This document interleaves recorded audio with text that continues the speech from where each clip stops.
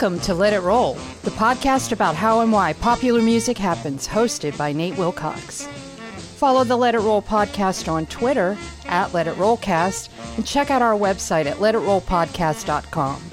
Let It Roll is a Pantheon podcast, and you can listen to more great podcasts at www.pantheonpodcasts.com. Today, we continue our special 8-episode miniseries on Netflix's Hip Hop Evolution documentary. Nate is joined by Alexi Old and Eugene S. Robinson, his cohorts from the YouTube show If the Shoes Fit. This week, they discuss the second episode of Hip Hop Evolution, From the Underground to the Mainstream, which covers the Sugar Hill Gang and Rapper's Delight, the bootleg tapes that captured the early rap battles, and Afrika Bambaata's smash, Planet Rock. Pop in those earbuds and enjoy.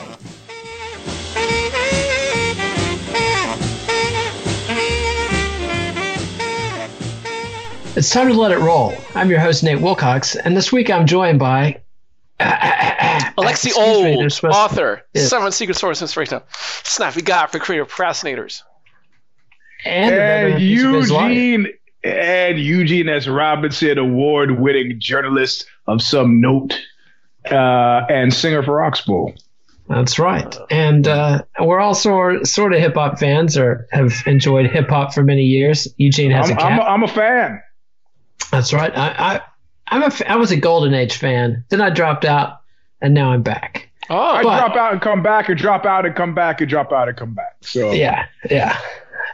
And so we're continuing our review of Netflix's Hip Hop Evolution, or HBO Canada, as Alexi notified us last week, the first episode. But now we're talking about Season 1, Episode 2, The Underground to the Mainstream, which focuses on, first, they talk about the various groups struggling to fill the void created when Grandmaster Flash and the Furious 5 took off on tour.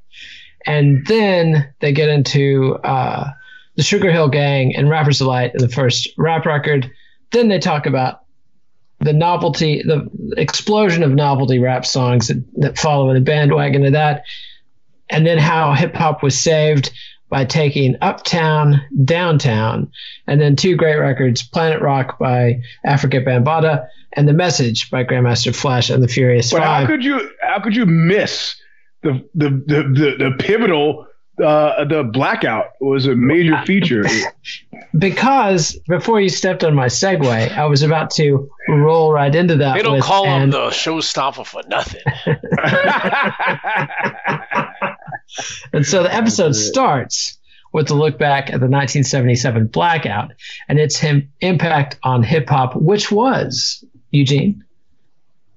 Well, I have to tell you, people broke into all of their favorite local music stores and stole or liberated, as some may have said, a crap load of equipment that they wouldn't have ordinarily been able to afford. And suddenly it changed the face of music. Felony of music. So instead of the people at the big desk stealing, it was the people behind the mics and now mixing desks who were stealing. So. And suddenly there was, as Grandmaster Kaz said, there was a wealth of equipment for DJs and MCs that year. And a whole... I thought they should have leaned more heavily on that, because I lived through two blackouts in New York. And the first one, I believe, was in the 60s. And that was a mellower deal. I mean, I don't recall it. Yeah, I don't recall it. The time was different, right? But things were so horrible come 77 that, with everybody getting back from Vietnam messed up, the attendant drug problems that came with them being messed up, New York City being told to drop dead by Gerald Ford and having financial mismanaged by a guy who I loved at the time because he was photogenic as fuck, John Lindsay. But strangely enough, a Republican, but he was not a great mayor. And the city had just, precipitated by white flight and insurance scams and the burning of the buildings, and unemployment was 30%. And, something like that lit the fuse. And I think that night I was 15 and I was watching Baretta. And I was like, I have TV, and I'm messing with the TV. And then suddenly I'm aware of it being quiet everywhere. And then about 30 minutes later, it started, and it was not even, it was not even the thing that made it more like Bastille Day than anything else is that, to my knowledge, people weren't really attacking each other, which is what I would have expected. I went up to Bedford Avenue and Flatbush Avenue and wandered around before my mother screamed at me to get back in the house. But people clearly wanted to do something. It wasn't even like the LA riots. It was like it was targeted. It was done much like that guy suggested. People were stealing shit that allowed them to get ahead, like stuff I've always wanted and believe I need is stuff I'm now going to get. And of course, the were all by insurance. They weren't, I guess. But. And so 1,000 flowers bloom and dozens of crews emerge. But one thing that about the timeline on this episode that confused me a little bit was they're talking about Grandmaster Flash and the Furious Five leaving town on tour. But that didn't happen until after they put out records, did it? I don't know about that. I don't think it did because and they talked about them touring in the first episode. They talked about them touring. They talked about them touring too, and so I'm real curious. I need to open up my old books, hip hop books, and look back and see if they were touring before they put out records. And honestly, it's the sort of thing you also have to remember that the way radio was in those days, I can name a handful of artists who I don't know if they ever put out records, but I heard on the radio quite a bit. Steinsky being the one that comes most readily to mind, who I've heard several times on the radio. And were Steinsky to be playing, I would have gone, but I don't know that I ever saw a record that was available for purchase. So that might be possible, but the other timeline thing that they do is they talk about this slew of crews that emerge in the Bronx and Harlem. The Funky Four, Busy Bee Starsky, DXT, Spoonie G, the Treacherous Three, the Fearless Four, the Crash Crew, Mastodon, and the Def Committee, which I love. But they build up to a big battle between the Fantastic Four and Grandmaster Caz and the Cold Crush Brothers that happens in 1981. Fantastic Five. Sorry, my bad. Fantastic Five. And then they go back to 1979 for the Sugar Hill Gang and Rappers Delight. Yep, you're right. They violate the order. Yep. Yeah, they're playing with the timeline. But the point they wanted to get across was that there's this explosion of crews in the city, both in the Bronx and in Harlem. And they don't really talk about who's the first Harlem crew or when the emergence of the Harlem scene happens, but it seems like they're pretty much cross-pollinated and overlapping. Is that correct in your understanding, Eugene? Yeah, but I think that this ties into the whole blackout thing, because on 125th Street, that was kind of like a major sales thoroughfare. It's the same street, with the Apollo. And right now you've got like Hugo Boss has got an outlet there. I mean, now it looks like Times Square. It can be completely rehabilitated. It's totally fancy by my lights. Remember what it had been. But I think you would mark the ascendancy of Harlem crews. It's not like they didn't know what was going on, but post the blackout, they could actually, how many people were going to dumpster dive like apparently Grandmaster Flash did, taking odds and sods and put them together to try to make them sound like something, but it was easy once you had the stuff to mess around with. So. And the South Bronx didn't have the retail to loot in the first place. Correct. That was to close the point. Yeah. Yeah. So anyway, but then they segue into this really interesting story of a rap battle at the Harlem World. They don't mention the date. It was in 1981, July 1981. So it's the backtracking. But between the Fantastic Five and Grandmaster Caz and the Cold Crush brothers, and it's a fascinating story. I mean, it's a classic rap battle, just like you see in 8 Mile or whatever, except two crews, professional crews who are doing a set each. And the audience is cheering to vote for it, and winner take all $1,000 prize. Well, they gave him a choice. That was a great part where they gave him a choice. I can give $700 to the first, and $300 to the second, or $1,000 to whoever takes first place. And then they decided to roll the dice. Fuck it, winner takes all. What I think was weird about that, interesting about that too, and I'm curious your take is, Eugene, like as a performer, is when they were talking about how the concert went down, like both crews were trying to stuff the crowd with their fans. And they kept on focusing on the fact that the Fantastic Five had the Pretty Boys, and they had, they were more coordinated, and just the value, the time, the Fantastic Five was talking about the time they put in developing their stage performance, right? And so when the Fantastic Five wins, and Grandmaster Caz like, yeah, but you know what? Like when the tapes came out, the streets knew who won. But the problem I found with it was like, yeah, if someone made an audio recording of a performance, I guess in theory you can say, well, if you listen to the audio and the lyrical delivery, Grandmaster Caz and the Cold Crush crew won it. But at the end of the day, it was a physical performance. So I thought that was kind of nonsense. I mean, I understand where he's coming from.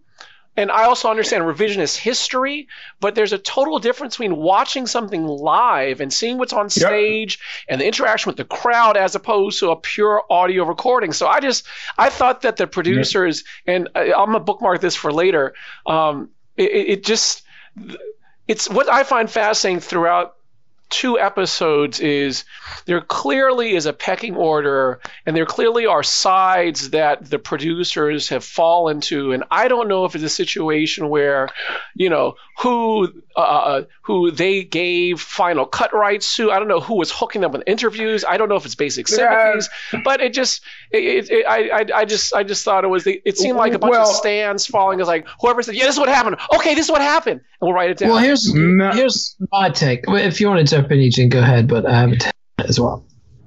Okay. Well, the deal is, I think that Caz was talking about like that which is elemental, and there's now a challenge. I don't know. It was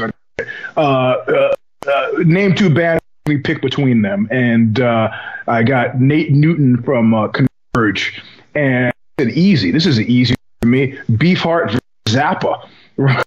And he sidestepped it completely by picking a third artist that was affiliated. And I was like, that was a clever way to get out of it. Zappa was much more popular than Beefheart, but nobody in my mind who knows anything and is serious about music would ever pick Zappa over Beefheart. It's like same with the Cold Crush.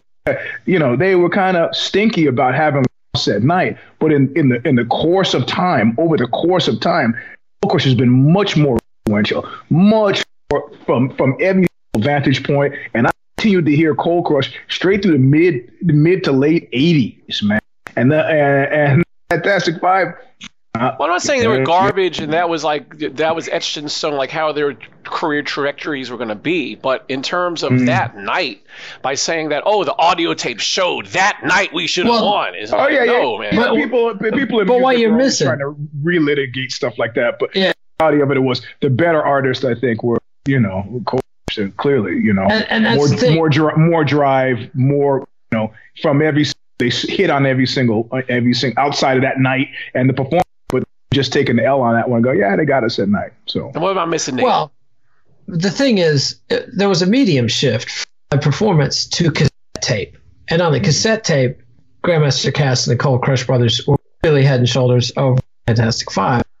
Allegedly, according to people who are there, like DMC, that they quote that big collectors of these hip hop shows, that suddenly people realize, wow, Caz is doing some next level shit, and these guys bringing it in a way the Fantastic Five is just not. So yeah, I mean, I don't think Caz's point was we should have won the contest or the $1,000. I think his point was when people heard the tape, they realized we had staying power and that we were the ones that were bringing it on tape. And you also you need to tie this into Japan too, right? You know where I'm going with this. No, I do not. Because I remember riding the subways in relative peace and quiet.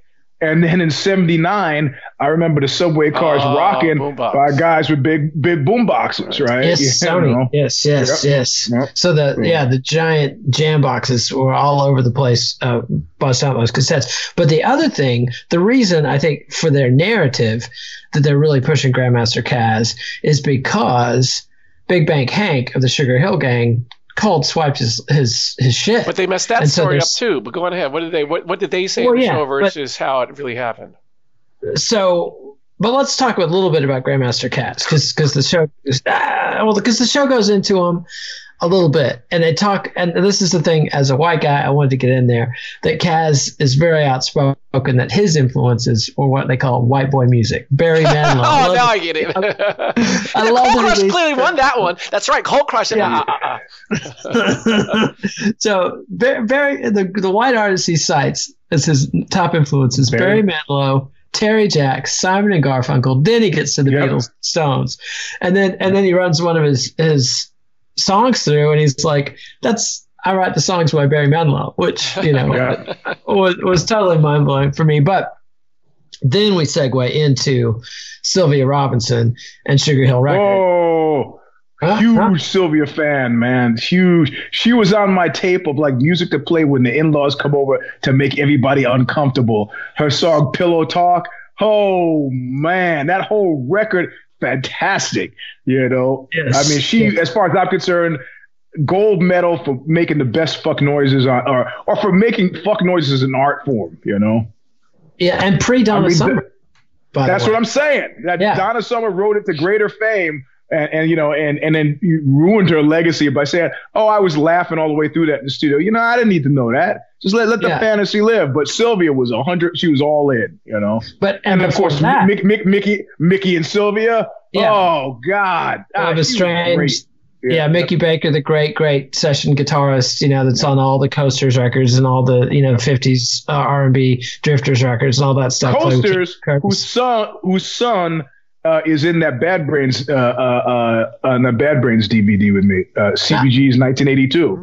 Pete Guy was the son of the singer for the Coasters. Fun fact. Fun fact. But so they introduced Sylvia Robinson and they go into her history as a successful R&B artist in the 50s, again in the 70s.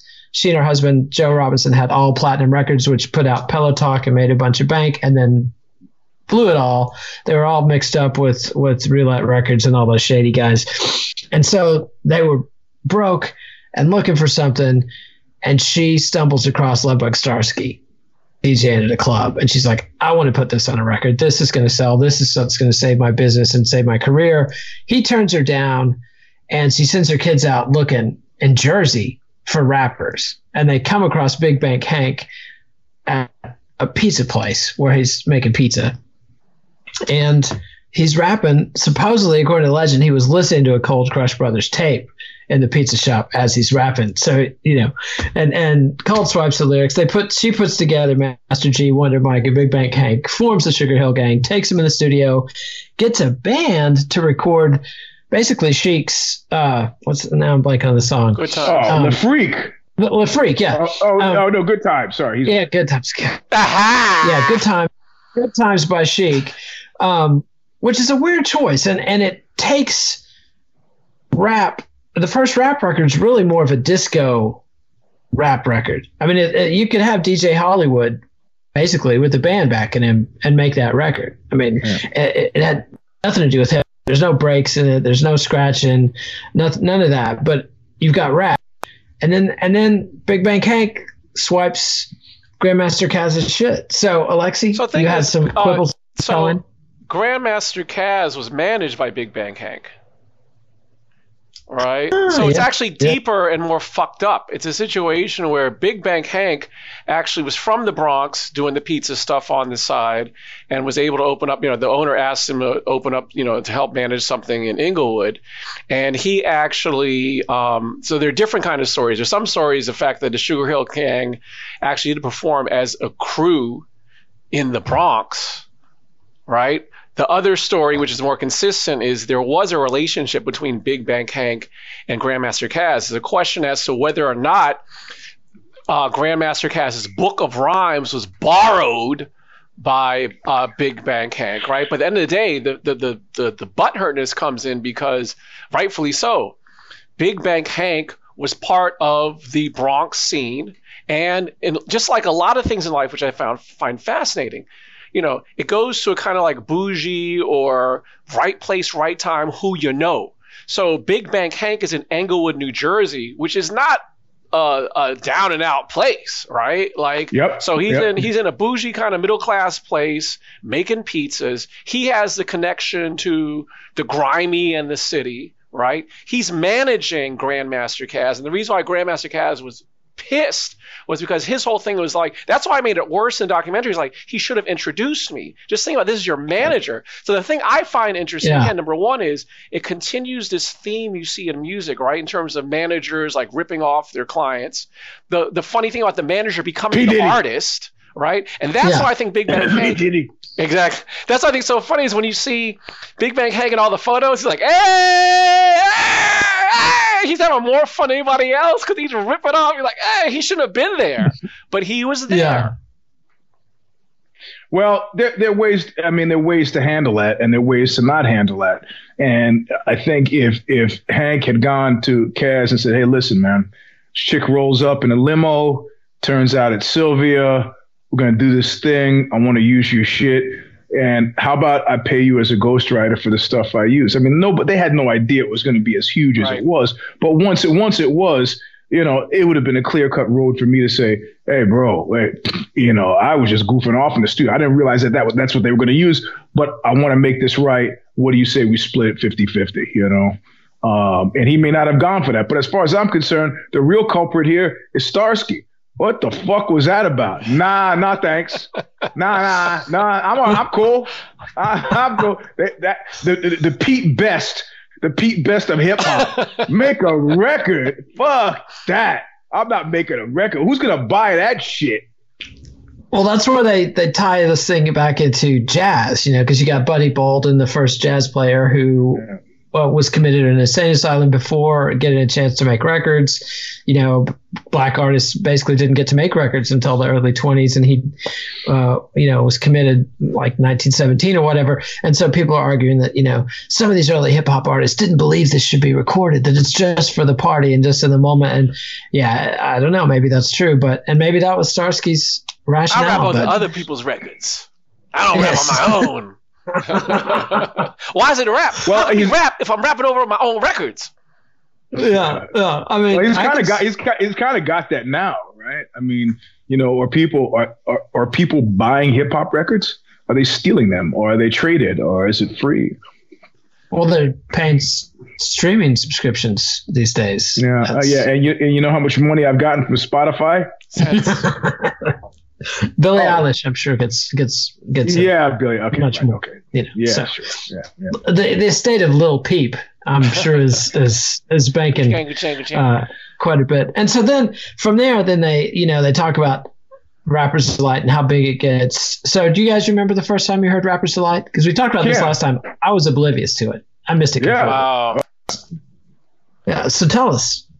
I'd already heard hip hop, and at that point, I remember being in a club dancing, and it came on, and I was like, I hit the dance floor because I'd already my friend who recorded the song Dollar Bill, that was the name I originally knew him under. He had changed it to Jimmy Spicer, and then made the song Dollar Dollar Bill. Y'all he already introduced me. I already heard it from. And the he had given me when I heard that in a disco, and he's right in this regard because it's the first place I heard it that wasn't on a radio. I don't believe I heard it on the radio the first time I heard it. I recognized it for what it was, and I think I even said to whoever I was there with, or later when I was recounting it to somebody, I was like, "That shit that Dollar Bill does," It was that. And I think I just called it that rhyming stuff, or I think he called it rapping at that point. So I think he said he was rapping or it was rhyming, that rhyming stuff. It was great. And it was a club hit because of Good Times. I mean, we had been dancing that whole summer or whatever to Good Times. So, it really, I mean, I think they should give them more credit because there are lots of other things that they could have made records of at the time that wouldn't have had the same impact. And the fact that they traded on what had already been a club hit that allowed DJs who were always losing for that extra something at New York, or Xenon or Studio 54 to play what essentially was some street shit, or street as they were comfortable in being or getting, was pretty fucking slick, because all of a sudden people were exposed to it and buying it who ordinarily wouldn't have touched it. And some of these people filtered back to record labels.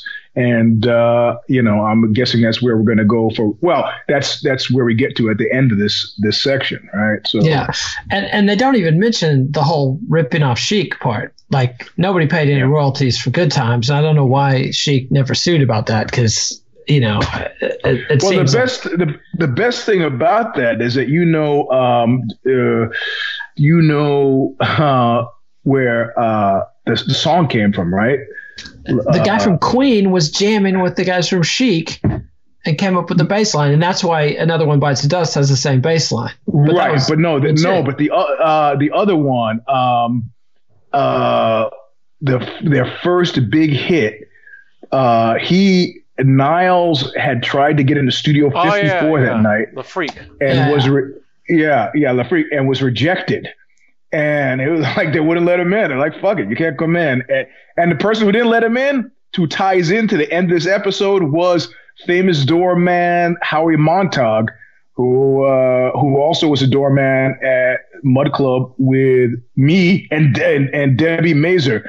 Because they wouldn't hire real security. I'm sure Debbie was getting paid, but when we would roll in there like the hardcore crew, they would just say, "You guys look tough.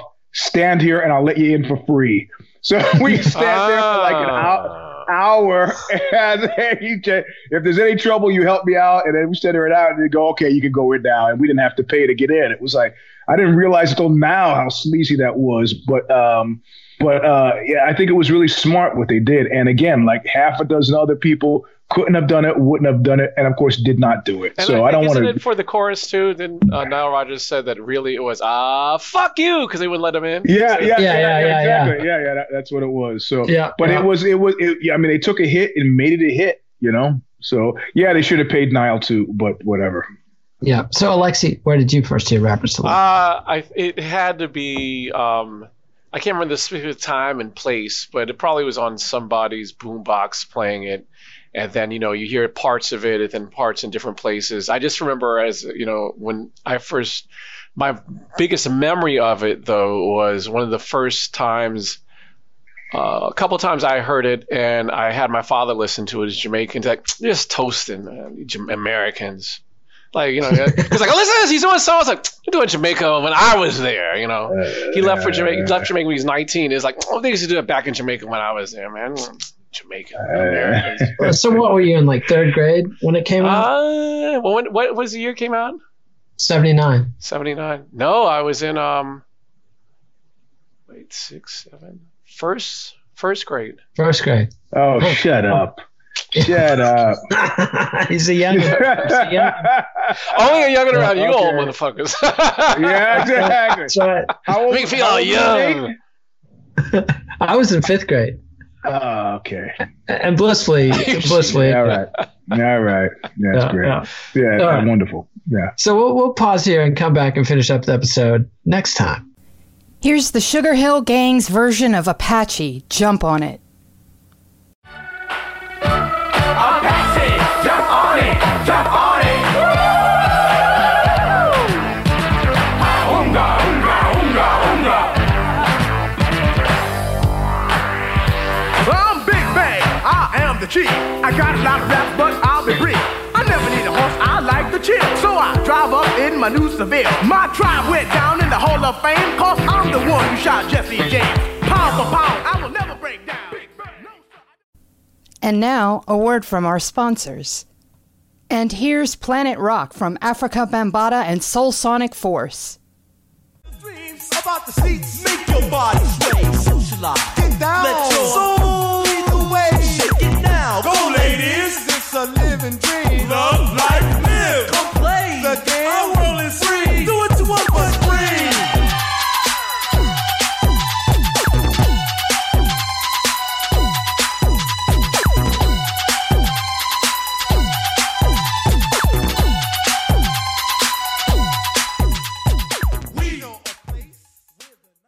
Welcome back to Let It Roll. We're continuing our discussion of the second episode of the first season of Hip Hop Evolution, the underground and the mainstream. In the previous segment, we talked about the panoply of groups that moved into the vacuum left by the absence of Grandmaster Flash and the Furious Five. Don't make fun of my big vocabulary, Eugene. It was not the vocabulary, my friend. It was the pronunciation, but go. Okay. I went to state college, and whenever someone mispronounces a word, Eugene, it means they're an autodidact, and they read it. Okay, they read it. They didn't hear it. So anyway, we talked about the first hip-hop record, Rapper's Delight. Now we're going to continue talking about hip-hop's move downtown into Manhattan and two key early records, Afrika Bambaataa and the Soul Sonic Force's Planet Rock and The Message by Grandmaster Flash and the Furious Five. So when we left off, Rapper's Delight had brought our genre into the public eye as the first hip-hop record, but it also turned hip-hop into a bit of a joke or a fad, as Jazzy J said, and left it at a dead end. I mean, you've got Rodney Dangerfield rapping, and, you know, I love that shit back then. It's classic, you know. But I hadn't realized that it left hip-hop in this cul-de-sac, and I don't think anybody who heard Rapper's Delight at the time who wasn't from New York, who didn't know that there was this whole scene underground, and this was just the tip of the iceberg. I mean, why wouldn't you think it was a novelty record? It's a disco record with talking over it, you know? So perfectly logical conclusion. But as they pointed out in Hip Hop Evolution, Jazzy J says, it looked like it was getting ready to be one of those fads. Hip hop came on the scene, everybody loved it, and it's ready to die. And what saved the culture of hip-hop in its purest form was when Afrika Bambaataa said, let's take it from the Bronx down to Manhattan.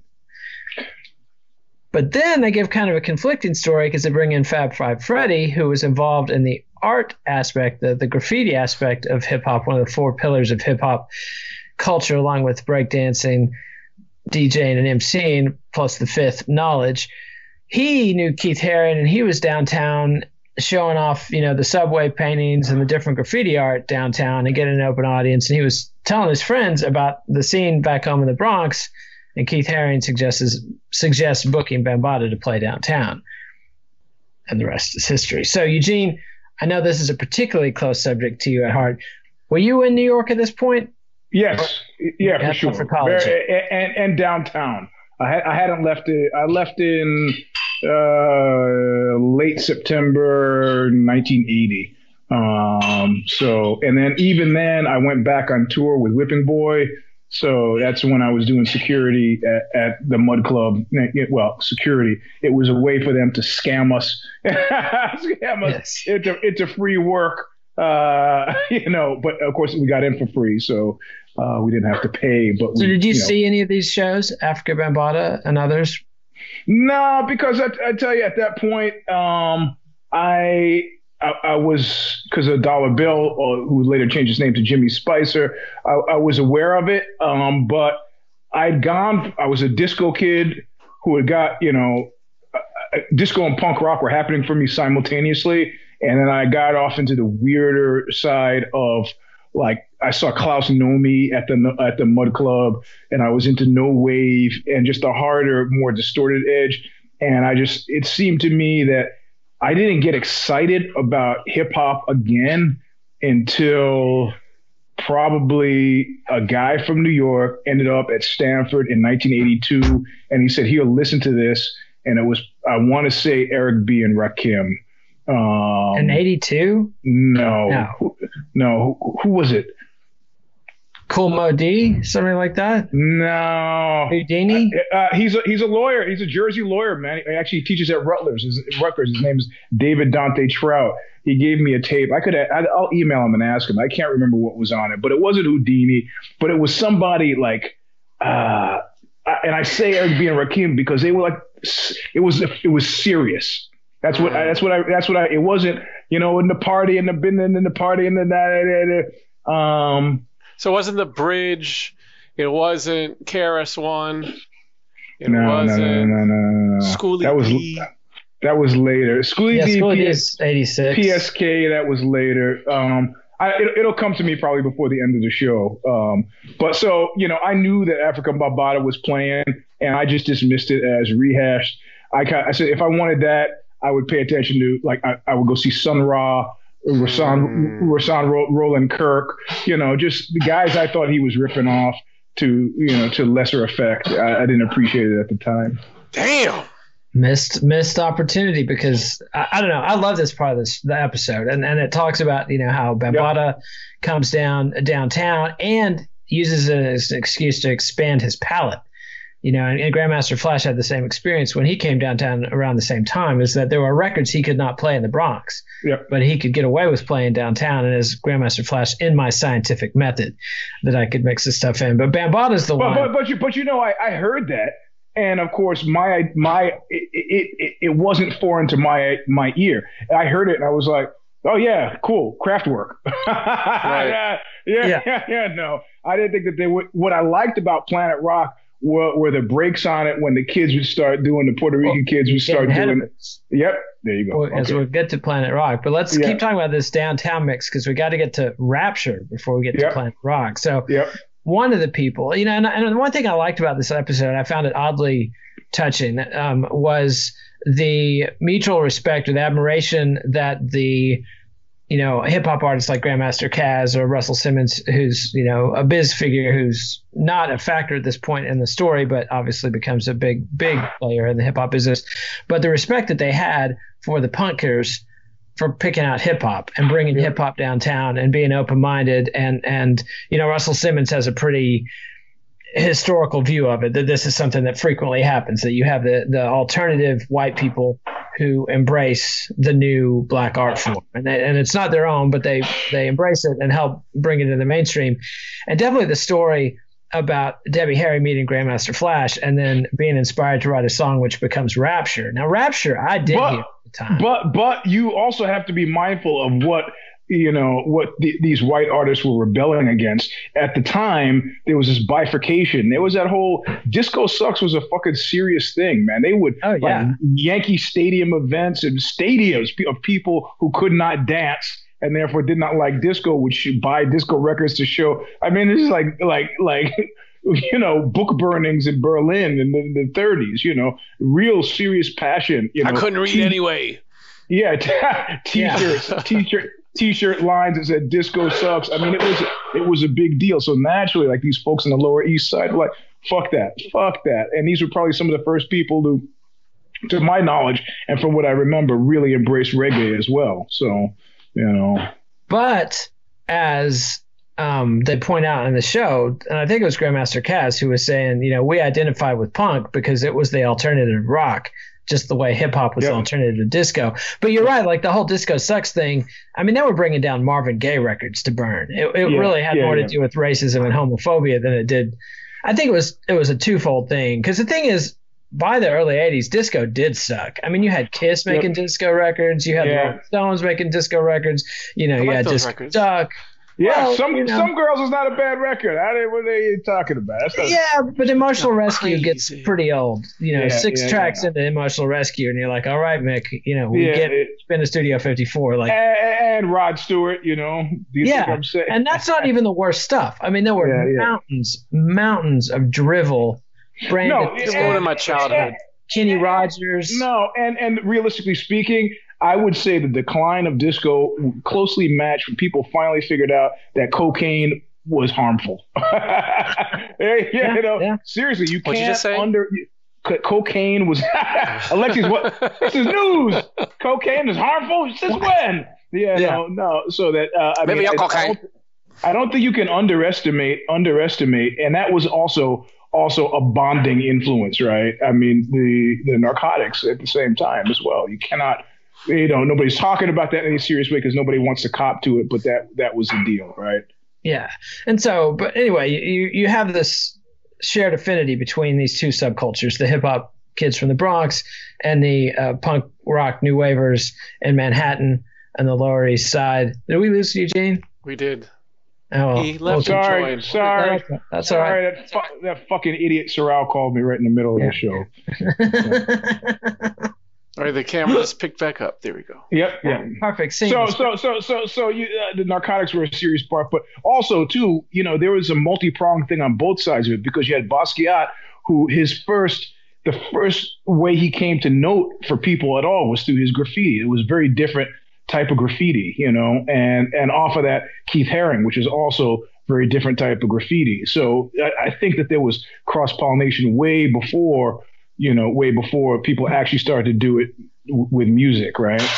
Yeah. Fab Five Freddy was down there a couple of years before Bambaataa and Flash came to downtown. But one thing we didn't fully elaborate on was that Bambaataa was notorious for his very Catholic record collection. He's mixing the Monkees and Elvis and all this kind of stuff in there with the James Brown, plus the Kraftwerk and the Talking Heads and the Tom Tom Club and stuff like that. So, or Tom Tom Club probably wasn't around yet, but B-52s, that kind of stuff. And then you get Debbie Harry coming in, and like Grandmaster Flash says, she was a superstar at this point in time. I mean, American Gigolo had come out, and Blondie had done what the Ramones could not do and crossed over and become huge stars. She was huge. Yeah, and it was even though it was a Dee Dee, that's why. Yeah.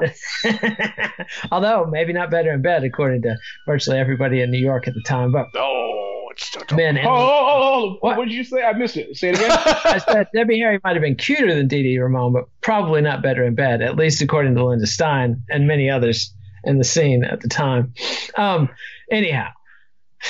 Hey ho, let's go. This stuff I haven't heard, so okay. Yeah, so Debbie Harry is enormously huge, and she decides to do a hip hop record or a rap record. And Rapture, I mean, even at the time, I remember hearing that record. I loved Blondie at the time. I liked the first part of the song, but the girl could not rap to save her life. I hadn't heard hip hop. I hadn't even heard Rodney or Rapper's Delight at this point, but I could tell whatever she was trying to do, she was not doing it particularly well.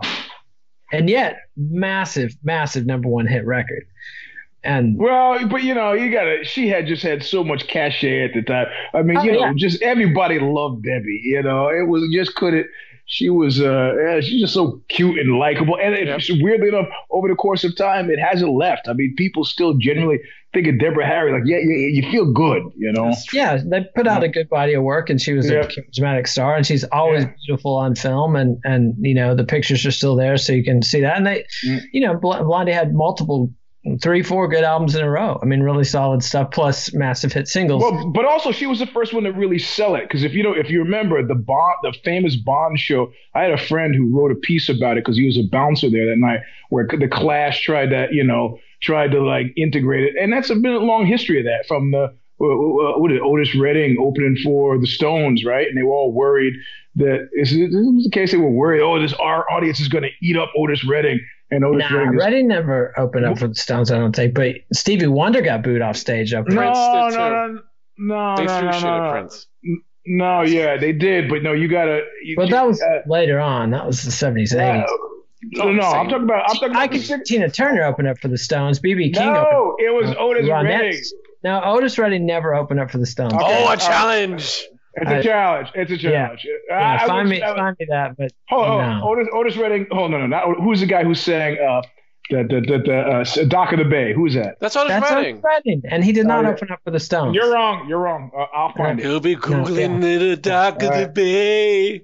Bragging rights. Internet links. Since under the lockdown, nobody has any money, so this will be for bragging rights. But I'll check that out. Yeah. Check that out. But anyhow, Debbie Harry, as Grandmaster Flash said, opened up a huge door for hip hop with Rapture, and in part brought Grandmaster Flash and others to the attention of record companies. Grandmaster Flash, of course, was on Sugar Hill, but Afrika Bambaataa was not, and he gets together with a guy who forms Tommy Boy Records, and they put out Planet Rock, which is Tom Silverman, who put out Tommy Boy. He sees Afrika Bambaataa downtown at the Mud Club and signs him up, and they put together Planet Rock, which is a combination of 2 Kraftwerk records and Super Spawn by Captain Rock, which is a totally obscure, great song. And it's also the first record that had the 808 drum machine on it. So a gazillion records follow that sound. So Planet Rock is this enormously important record, and they do a pretty good job on the show defining that what made it special was it was the first hip-hop record with a left field sample. Like at this point, there's barely hip-hop records. There's the Sugar Hill Gang basically with a live band playing Chic rip-offs underneath the raps. And here comes Afrika Bambaataa, and he's doing a variation on Kraftwerk, which was totally left field. And as they say, you know, it's established this tradition that hip hop records should feature samples out of left field, and that any sound can be brought into hip hop, and that it's immediately established. But then also, again, don't underestimate these were. It changed what was happening on the dance floor as well. That's when people started popping and locking because of the robotic feel of the Kraftwerk. You know, it was like a kind of a perfect meeting there of, you know, what was coming from the speakers versus what was happening on the dance floor. And they mentioned it in passing, but I can't underestimate what a crowd. I can't overestimate. Is that what I'm under? You know what I mean. You can't overstate. I can't overstate. Thank you. What a crowd killer fucking Apache was. Sure. In terms of the kids from the Bronx, and they would start breakdancing, and that was one of the little. I never tried. Fuck it. Well, you say crowd killers. What? Like people would stop dancing? What do you mean? Oh, just go. They would hear the strains of Apache and the dance. People would rush out to the dance. No, totally. To this day, I played. To this day, I played those. I played Apache. I played Rapper's Delight. I played Planet Rock and The Message for my kids this past weekend. And of the 4 songs, the ones that still resonate to this day, Apache, because they hear it. They're like, oh, I heard this song. They still play Apache. Apache and The Message. Planet Rock, they're like, this guy can't rap. Like, his rapping's terrible. And then for Rapper's Delight, they thought it was corny. I can definitely see that, but Planet Rock, you cannot underestimate how influential it was, not only on the electro funk style that dominates hip hop for like the next 3-4 years, but also the whole genre of techno and electronic dance music. I mean, the whole scene in Detroit and Chicago was heavily influenced by Bambaataa and his Catholic tastes, and bringing Kraftwerk and the B-52s and all that stuff. All those bougie kids in Detroit that invent techno, their way into following Bambaataa's lead. And the next record they talk about is The Message that you just brought up. And this is Grandmaster Flash and the Furious Five. Although the thing about these early Grandmaster Flash records is Flash isn't really on them, except for Grandmaster Flash and the Wheels of Steel. That's the one record where he gets to cut and do his bit like it was live. But The Message is not just a disco band playing underneath Melly Mel, but it's not full on Flash scratching and cutting, but it's Melly Mel. What year is The Message? 82. That was on the tape. That was the tape that the guy. There you go. Yeah. Because it was. I remember it was serious, and that. So yeah. Yeah, and like all the hip hop records up to this point have been party, and The Message is suddenly a message. And it's great rhyming. I mean, there's great quotes in there, like, you know, let's see. Kool Moe Dee calls, I've heard 1,000 rhymes. I've still never heard a better rhyme than a child is born with no state of mind. It's everything an MC could inspire to be in one rhyme. I mean, you know, a great concept that shifted the paradigm for what hip hop records could be, and what kind of things could be talked about, you know, and it's absolutely a stunning achievement. And, you know, I don't know. Flash and Melly Mel break up, and you get Melly Mel and the Furious Five competing with Grandmaster Flash and a different Furious Five, and they never made the great album to follow up with The Message, but you know, there's at least a solid couple albums worth of Grandmaster Flash out there if you put together the various singles and B-sides and stuff. But I don't know.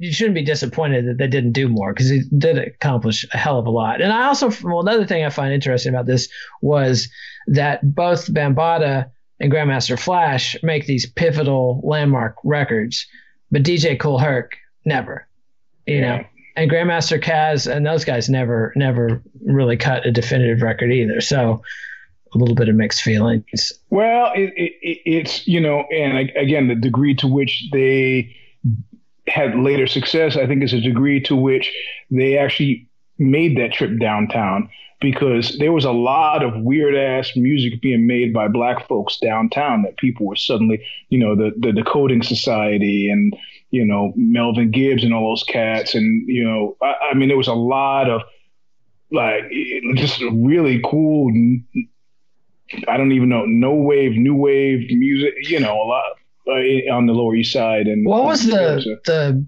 band with the chicks in it that was on the new wave the Brian Eno No Wave compilation. It's like EMG or what was the? Oh, ESG. ESG, yeah. Emerald, Sapphire, and Gold. They were totally genius, oddball stuff. But yeah. No, they were great. So yeah, there was. I mean, you could still. Who was one of the first female rappers? Not Roxanne. Not Roxanne Shante. That was a little bit later. But there was the one who had the longest early career. What the hell was her name? She was playing downtown well after she couldn't draw a crowd uptown. So was it just a refuge? I mean, why did they leave the Bronx behind at that point? Well, because you could get shot there.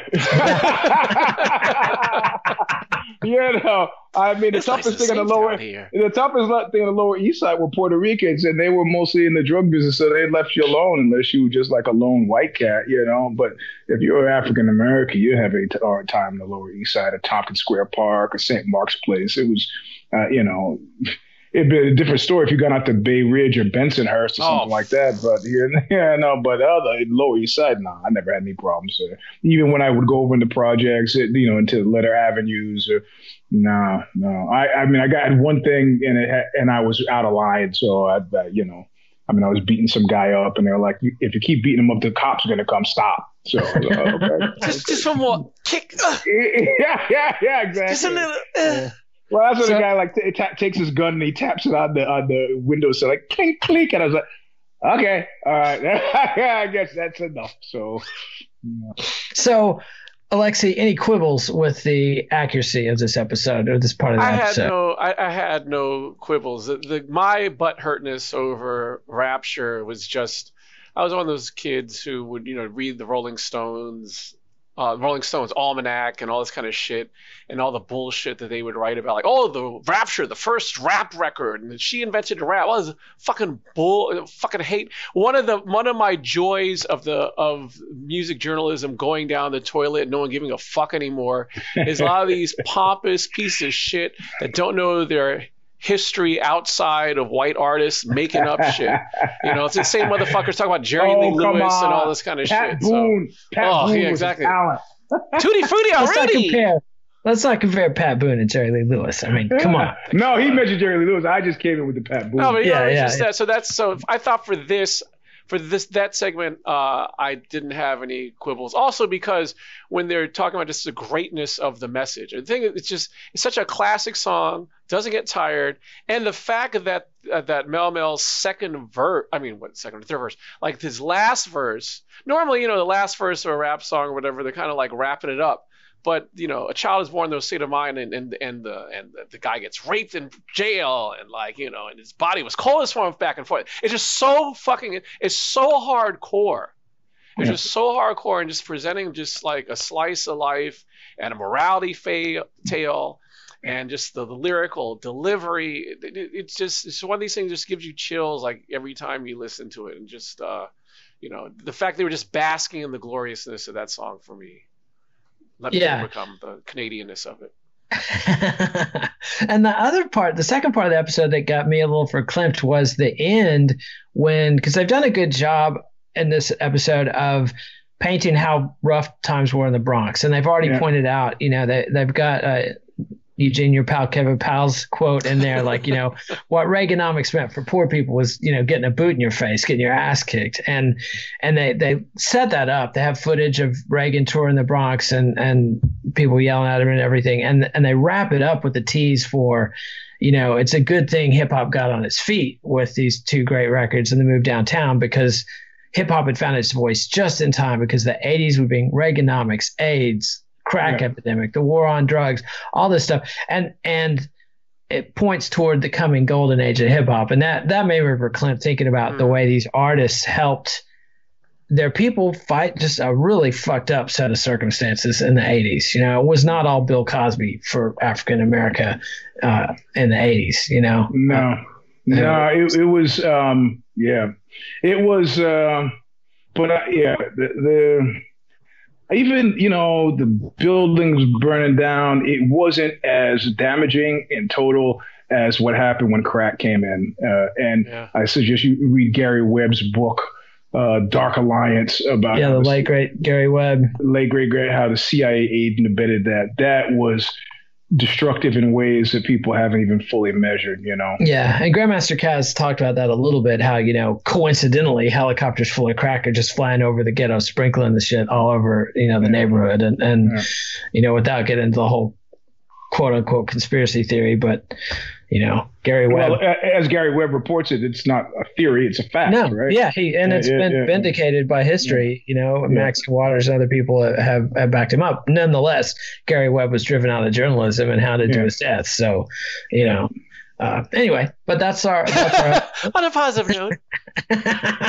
But hip hop is going to be ready, and next time we'll get to talk about Run DMC and the whole golden age. So looking forward to the third episode of Hip Hop Evolution and our discussion on Let It Roll here with my guests Eugene S. Robinson and Alexi Oval. Thanks, fellas.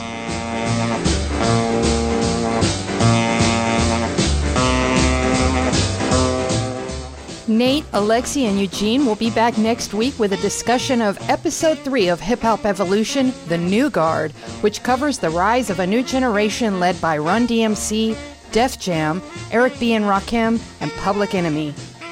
Follow the Let It Roll podcast on Twitter at Let It Rollcast, and check out our website at letitrollpodcast.com.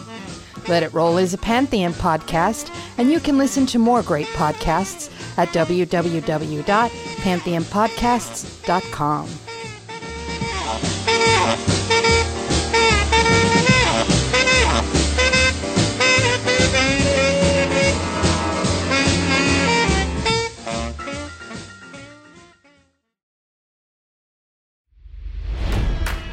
It's NFL draft season, and that means it's time to start thinking about fantasy football. FantasyPoints.com features industry-leading experts and prognosticators using proprietary hand-charted data to help you score more fantasy points. FantasyPoints.com is the place to go for whatever kind of fantasy football you play. Whether you play fantasy football, daily fantasy sports, or do a little bit of everything, Fantasy Points has the meticulously researched content to guide you to victory. And why wait for the fall? Fantasy Points also covers the new spring football league, the UFL. Join the guru, John Hansen, Scott Barrett, Joe Dolan, and other massive names in the fantasy football universe with an exclusive offer. Use code Pantheon for 15% off any Fantasy Points package, including the all-in package, with access to every article, tool, and data nugget that Fantasy Points has to offer. That's FantasyPoints.com and code Pantheon for 15% off at Fantasy Points. FantasyPoints.com, code Pantheon. Score more fantasy points.